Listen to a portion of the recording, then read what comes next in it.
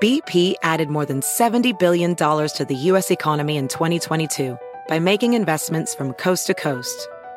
Investments like building charging hubs for fleets of electric buses in California and starting up new infrastructure in the Gulf of Mexico. It's and, not or. See what doing both means for energy nationwide at bp.com/investing in America. Previously on Alibi. I was shot in 1990 by the cops and I landed in a wheelchair. Not to say that I want anything out of it or what, just to expose to say that no, these people, they were actually lying, and it can actually be proven that they were lying because, you know, these people, they will go to the extreme. They had to put one of us away, and that's the reason why I think if you knew the cops of those days, people that goes to prison and who hated criminals. Yeah. And I became one of the worst. I'm Freddie Mabitsela, and welcome to Alibi. You're listening to episode 3. And if you've missed out on the previous episodes, we are investigating a case of Anthony DeVries, who's been in jail for 17 whole years. We are trying to find out if Anthony is innocent or guilty. In this episode, the next step is to go to the murder scene. Now, this is where 2 security guards were murdered and thousands of rands went missing. We're going to look at what it looks like today. We found out last week that Anthony was meant to be, according to the state, a driver of a dark blue BMW. We want to find out this car's involvement in the murders and if Anthony was indeed the driver of this dark blue BMW. The journalist investigating Anthony's case is Paul McNally. He's here to take us through the murder scene. Hi, Paul. Hi, Freddie. Before we go to the murder scene, we have an issue here, am I right? We have a problem with Anthony. Basically, Anthony told me that his brother Selwyn was political, as in that he was fighting for freedom during apartheid. And he said that the reason why he got in trouble with the police was for being political. When I told Selwyn this, he told me this was not the reason. In fact, he laughed in my face. I wasn't so political. I was a bank robber. He shot a guy at a high school fundraising event for chopping him in the head with a panga. He then went on the run and in a shootout with the cops became paralyzed. Now he's in a wheelchair. So Selwyn's past as a bank robber is one revelation. But one that's more important is that Anthony lied to us, and this is a big problem. One of my colleagues at Wits Justice Project, Carolyn Raffaeli, agrees with me. Justice Project is a group of journalists who look at issues like wrongful convictions and prisoners' rights. Yeah, anyway, you can start again. We sit in the Justice Project offices in Braamfontein, Johannesburg, and discuss what this lie from Anthony means for the story. Sometimes liars don't think of the consequences, and also I think the thing about liars is Carolyn is a celebrated, award-winning journalist. She deals with stories where the protagonists are often either in prison or have been recently released. Okay, so if this had happened to you and you discovered this lie, would you have dropped him as a subject? I would have had a big fat question mark in my head and my antennae would have been out. And I think that people who tell lies, it's a consistent pattern because you have to live with yourself. And I think if you tell lies, you're not going to just lie in one area. I think he told you a bit of a whopper. You know, he says that his brother is very political.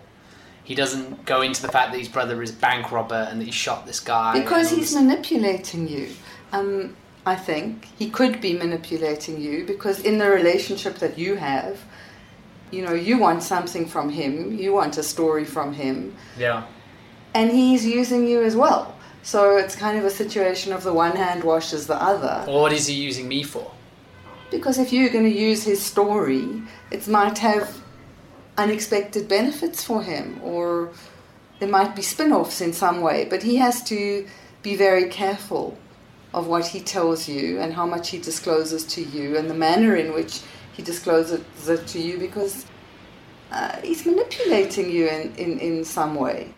As for the relationship I have with Anthony, I have to admit, I want him to open up, feel comfortable, because it is in these confessions that the juice of the story lies. You know, you need to establish a relationship of trust with your subject. Yeah. The journalist does. And then it's kind of, your relationship is contaminated in a way, or confounded, because you're going to be structuring your questions in a particular way to get an answer which maybe you know would constitute a good sound bite for your program. But he's equally aware that he needs to be careful and think about what he tells you. Yeah. If he tells you stuff about his brother, that he's a bank robber, it doesn't look so good. But if he's a politico, it kind of makes certain things maybe more acceptable. If you said it was, you know, it was during the struggle years, maybe you'd rationalize it differently. Even if we give Anthony the benefit of the doubt, this process going forward can only work if he's honest with us. He's asked us to trust him, and in turn, he's betrayed that trust. I confront him about it over the phone. I didn't think it was necessary to mention it, but I didn't think it was necessary. Because he was quite surprised when I said that you'd said he was political, and he told me the stories of his bank robberies and those sorts of things. Yeah. You see, when he was involved in those things, it was because I didn't think that, no, it was a good thing or as such. What he did, it was his things, because for my side, I tried to improve myself with education, etc. I mean, Carolyn's right. This lie has infected our relationship. Anthony has given me a pathetic answer to why he lied to me. But there's one last comment that Carolyn says to me, which stops me from leaving Anthony's case entirely. A lawyer told me also a few weeks ago that if somebody consistently maintains their innocence over a very extended period, and this guy's been behind bars for 17 years, he said, usually in his experience, that means that they often are not guilty. Anthony is preparing the papers necessary for his parole. To have it granted, he needs to admit guilt. And the truth is, Anthony is struggling with this. He still insists that he's innocent. And if he believes so strongly in his own innocence to the extent that he's willing to stay in prison, because he has to admit that he's guilty to get parole, that's the same for everyone, then that means something. You see, that's why I told you, in my case, it's a difficult situation, because you see here, if you say that, no, you didn't do anything, for them it is like you are denying, you're not taking responsibility. Because that is what I did in the past, and that is why I'm still here. Okay, so there's a sense, because you're saying you didn't do it, so there is no victim in your case, and they're taking that as you're not taking responsibility. Yeah, once you say that, no, you say that you didn't do anything, then they say that you don't take responsibility, and hence you are not ready, you are not rehabilitated. Oh. Because when you are in correctional services, they don't believe that the courts do make mistakes. This paradox is so frustrating. If Anthony tells the authorities that he did nothing, so he says that he's innocent, then he can't get parole, and he's served way more at this point than the minimum time necessary. Anthony did tell us a lie about Selwyn, okay? Not a huge one, but he was certainly trying to win our favor, and we should not forget this. Now, knowing Anthony and having a bit of distrust at this moment, the next thing to do is to return to the issue of the BMW. The BMW is a really important part of the story. Last week, we discovered that at trial, a dark blue BMW sedan was connected to the robbery, and that Anthony was convicted as the driver of this car. Now, how does that make you feel about Anthony? Okay, yeah, it is a shock to see a picture of the BMW wrecked and the insides covered in blood. And to know that somehow this is connected with Anthony, at least according to the state. But we have to accept that Anthony has his story and the state has theirs, right?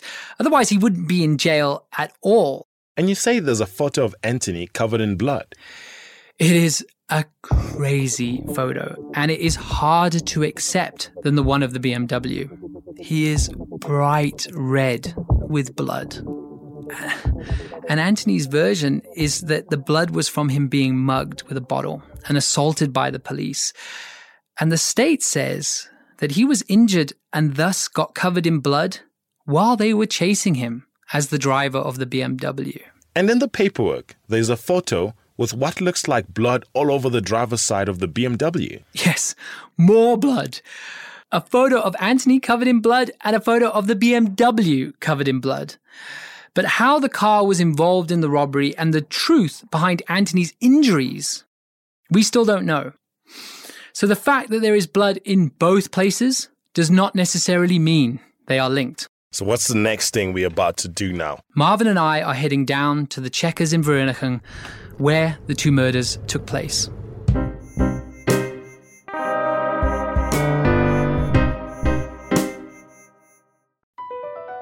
BP added more than $70 billion to the U.S. economy in 2022. Investments like acquiring America's largest biogas producer, Archaea Energy, and starting up new infrastructure in the Gulf of Mexico. It's and, not or. See what doing both means for energy nationwide at bp.com/investing in America. Are you in search of deeper meaning in your life? Longing to manifest your true desires and unlock your full potential? Look no further than Portal Místico podcast, your gateway to treasure trove of transformative tools, enlightening interviews, and enriching content. I'm your host, Elena Maggio, and it's my heartfelt desire to guide you on this extraordinary journey of self-discovery. And with every episode, I'm passionate about sharing and introducing you to new topics in self-development, metaphysics, astrology, the law of attraction, numerology, interviews that will eliminate your path and fuel your own personal growth. This podcast is your wellspring of inspiration dedicated to help you uncover your purpose with unwavering passion. Together, we'll dive deep into the fascinating topics and explore endless possibilities. Listen to Portal Místico on Pandora, Apple Podcast, or your favorite platform.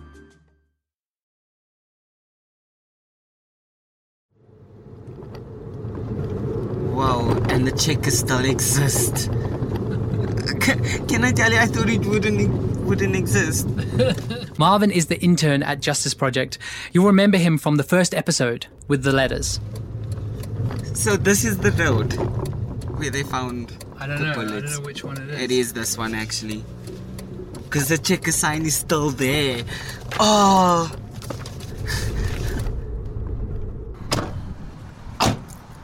Vereeniging is about an hour outside of Johannesburg.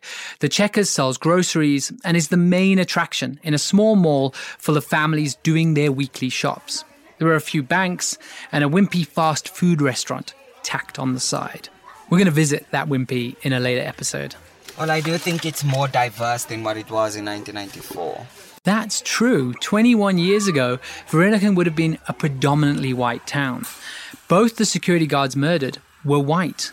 Now, looking around, the area is pretty mixed. According to the court records and statements by the police, on the 28th of March 1994, at 9 a.m., the Fidelity Guards arrived, just like any other morning. At 9:10, a white Mazda Bakkie drives directly towards the Fidelity van that's parked right outside the front entrance of the Checkers. Good grief. So they must have pulled up right here. Yeah. It happened, they pulled up there and they were about to go into get the money. The Bakkie traps the Fidelity van. It boxes it in, so there is no way of escape for the security guards. There was a VHS store right there where the robbery took place. That shows how long ago this was. But it's no more. It has actually been replaced with a fish and chip shop now. But Dolph, the man who owned the video store in the 90s, recalls how the Fidelity vans would park. So I used to drive up that little ramp there and then park right in front of the door at Checkers entrance, which was actually not the correct thing to do. But I did it out of habit because I didn't park in the, so they were enclosing themselves for an ambush. So on that day, a black man gets out of the bakkie. I mention his race because Anthony is coloured, and no one identified anyone of Anthony's race being associated with the crime at the Checkers on this day. No one. 2 people stay seated in the bakkie while the black man gets out. The guards were standing right in front of Dolph's video store, Video Check. Dolph was friends with the guy who was working behind the counter at the video store on the day of the robbery. That guy told me that he just went into the shop. Those days the video shop opened at 9. Put the lights on, and the next moment he just heard the shots. Bullets rocketed towards the security guards, and a few even burst into the video store. So he just basically walked in, put the lights on, computers on, and then he heard the shots, and he ducked down behind the counter. So then the person who was working there, they were lucky, right? The person who was working... Yeah, that guy told me he was ducking behind the counter when he heard the shots going off. Marvin and I are walking around the Checkers parking lot with a full range of photos of the crime scene. We're looking at one and comparing it to what we're seeing in front of us. They were taken on the day of the murders and during the police investigation. We have photos of the Fidelity vans, the bakkie, the bloody corpses, the Checkers itself, and diagrams of where bullet shells were found. These are shown on the photos as little red beacons. One of the photos is of the video store, and there's a poster of Sylvester Stallone's dodgy mid-90s movie Cliffhanger in the window. Every month you get new posters for the movies that's coming that month, but those are also still in the walls there as they shot with an AK, or I don't know what they shot with. The holes from the AK-47 bullets were there for years, and Dolph each month carefully covered the holes with posters of that month's new releases. You could still see the holes. Okay, now what we did is we just put posters over.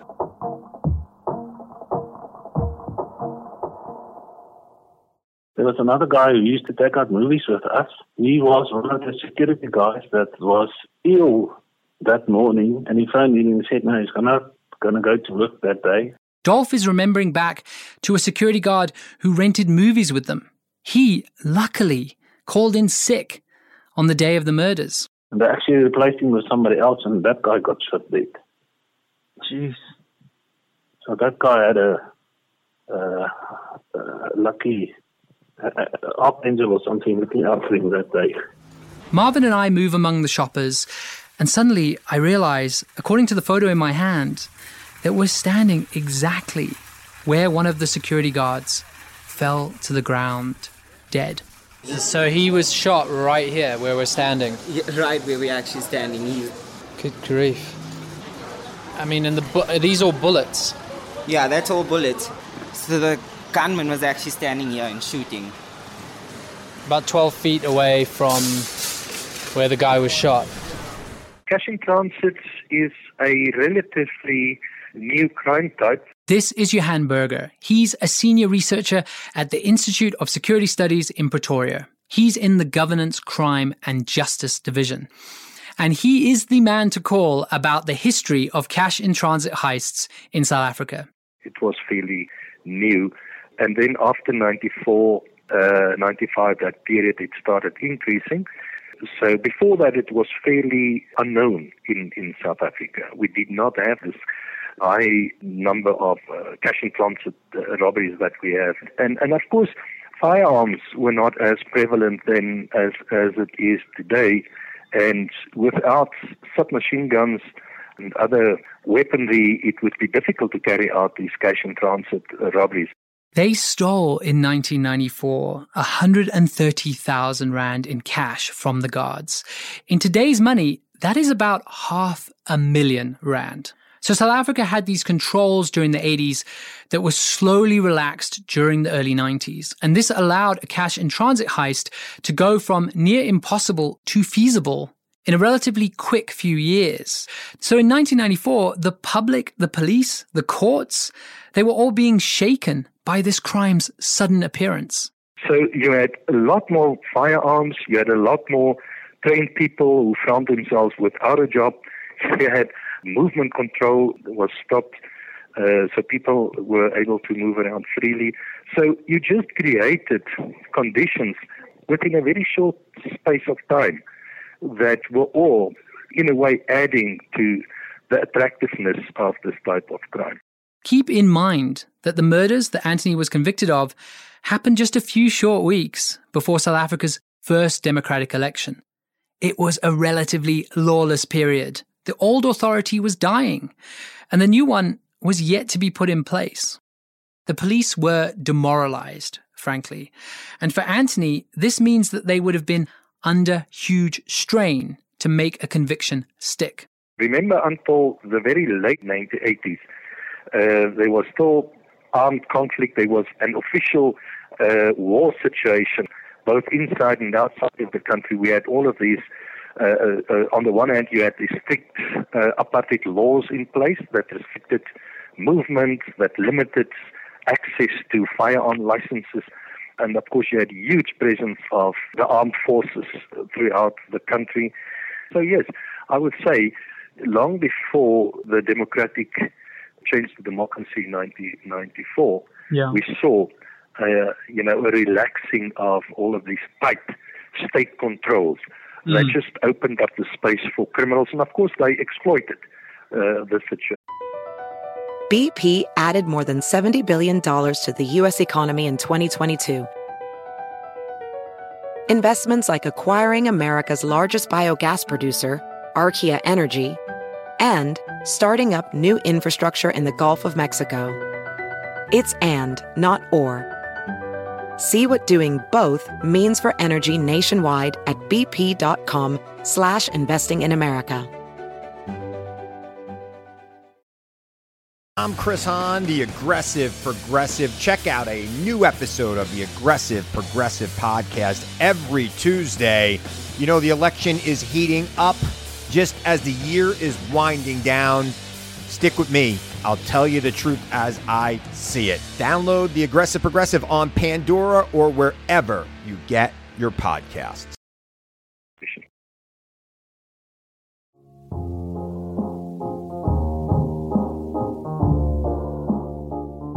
A security guard stops me and Marvin. We have cameras and papers and dictaphones.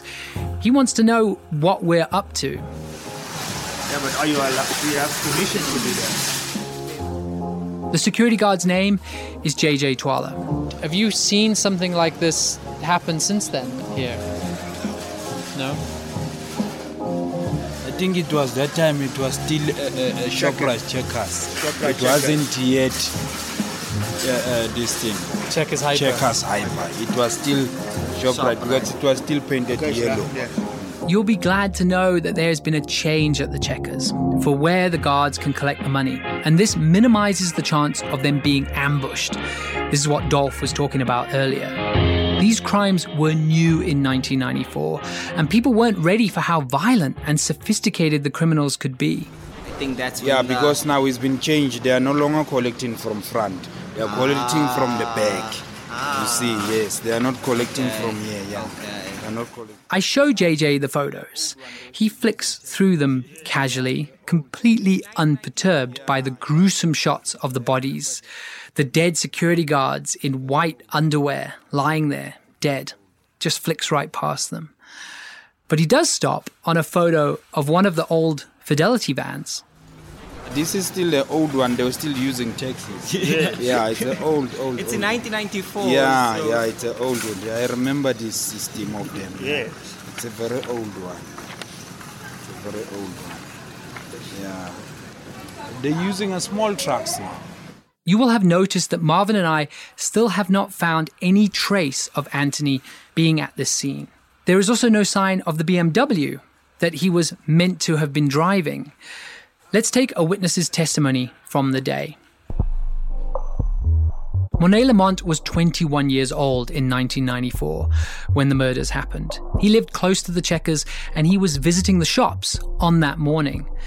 Monet said in a written statement, which we have on file, that he heard gunfire on that morning, and so he fell to the floor. After 2 rounds of shots, so the shootout with the 2 security guards has now happened, Monet saw a black man, so not Anthony, jump into a bakkie with an AK-47. This is when he was retreating. Monet said the guy waved the gun in his direction before the bakkie drove off. Monet, after the bakkie had left, went up to one of the security guards lying on the ground. He felt for a pulse, but there was none. A pharmacist came and checked the second guard. He was also dead. Monet went to get a sheet from inside and covered the body of the security guard. As traumatic as this story is, it should be noted that nothing Monet saw as a key witness linked the crime to Anthony. And so far, there is no sign of the BMW. I call Anthony in Boksburg Correctional Center and ask him what the judge said exactly about this BMW. No, he said that this vehicle was used as a supporting vehicle, like a backup vehicle. And he said that he can't even put that vehicle, the BMW, the judge concluded the BMW was never even on the scene. So the judge found Anthony guilty, but not necessarily at the scene of the murders. He did link him to the BMW, but the BMW only joins the story after the murders took place. In court, the judge said that he cannot prove that I was on the scene of crime, but he found me guilty for armed robbery. He found me guilty for murder, 2 murders.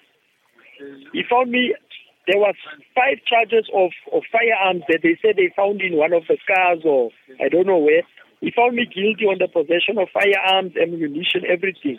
How someone can even be convicted when they aren't found at the scene of the crime, we are definitely going to get into in a later episode. And we're going to try and find out who those other people were in the BMW. If Anthony was meant to be the driver, he certainly wasn't alone in that car, and no one else was convicted. What we do know is this BMW was in a high-speed chase with the cops. There were people leaning out of the passenger window of the BMW and shooting back at the cops. It was crazy. Must be honest, this episode has been full of action and violence, even more than the previous episode. Well, I started this episode hating Anthony, really, because of the lies he told us, but I do feel that we resolved that to some extent. We've parked it, not forgotten it. Look, I was about to like Anthony, and I was falling for him in episode 1. It was very romantic. I was like, oh, Anthony's such a good guy, until we found out that he had lied to us. And this is not a small lie. And to be honest, I think he is used to your type of reaction when people hear about his brother. They hear about his family, and they leap to this conclusion that he is also part of this world. And he didn't want us to do that. We've spoken largely of the matter of the BMW. Basically, even if he was this driver, he was not at the murder scene. And I'm amazed that he has been found guilty of all these crimes. We meticulously went through the murder scene and he was nowhere to be seen. I'm starting to feel sorry for Anthony. No matter what happened in that BMW, if he was in it or not, the horrible violence, the guards with their faces blown off, it doesn't look like he was there. So what are we investigating in the next episode? I'm going to leave the Checkers shopping center with Marvin, and we are going to go out on the road. We're going to track this high-speed car chase, which happened between the BMW and the cops, and we're hopefully going to find out exactly who was driving that BMW. And all of this is in the next episode of Alibi. You've been listening to Alibi. This is the show that will investigate a single criminal case over 8 weeks. I'm Freddie Mabitela, and Alibi is investigated, produced, and written by Paul McNally. It is brought to you by the Wits Justice Project, Wits Radio Academy, and is part of the Citizen Justice Network. Editorial oversight was given by Franz Kruger and Nushin Afani. Extra scripting and production by Elna Schutz. Mixed by Kutlwano Serame. Additional editorial help by Gavin Haynes, Tom McNally, and Kyla Hermanson. We are based in Johannesburg, South Africa. You can find our podcast on alibi.org.za or on iTunes. Join us next week for episode 4 of Alibi, the show that will investigate a single criminal case over 8 weeks. Next time on Alibi. You see this blood over here all over. It's nice to eat a wimpy breakfast and look at the blood all over a car. And Grief said to Maren, look here who we found, because he's the one they knew me from before. A couple of 100 meters behind us is the Checkers, and right in front of us is towards where they found the Bakkie. You remember what I told you? The original docket got lost. Yeah. And they took a skeleton docket. BP added more than $70 billion to the U.S. economy in 2022 by making investments from coast to coast. Investments like building charging hubs for fleets of electric buses in California and starting up new infrastructure in the Gulf of Mexico. It's and, not or. See what doing both means for energy nationwide at bp.com/investing in America.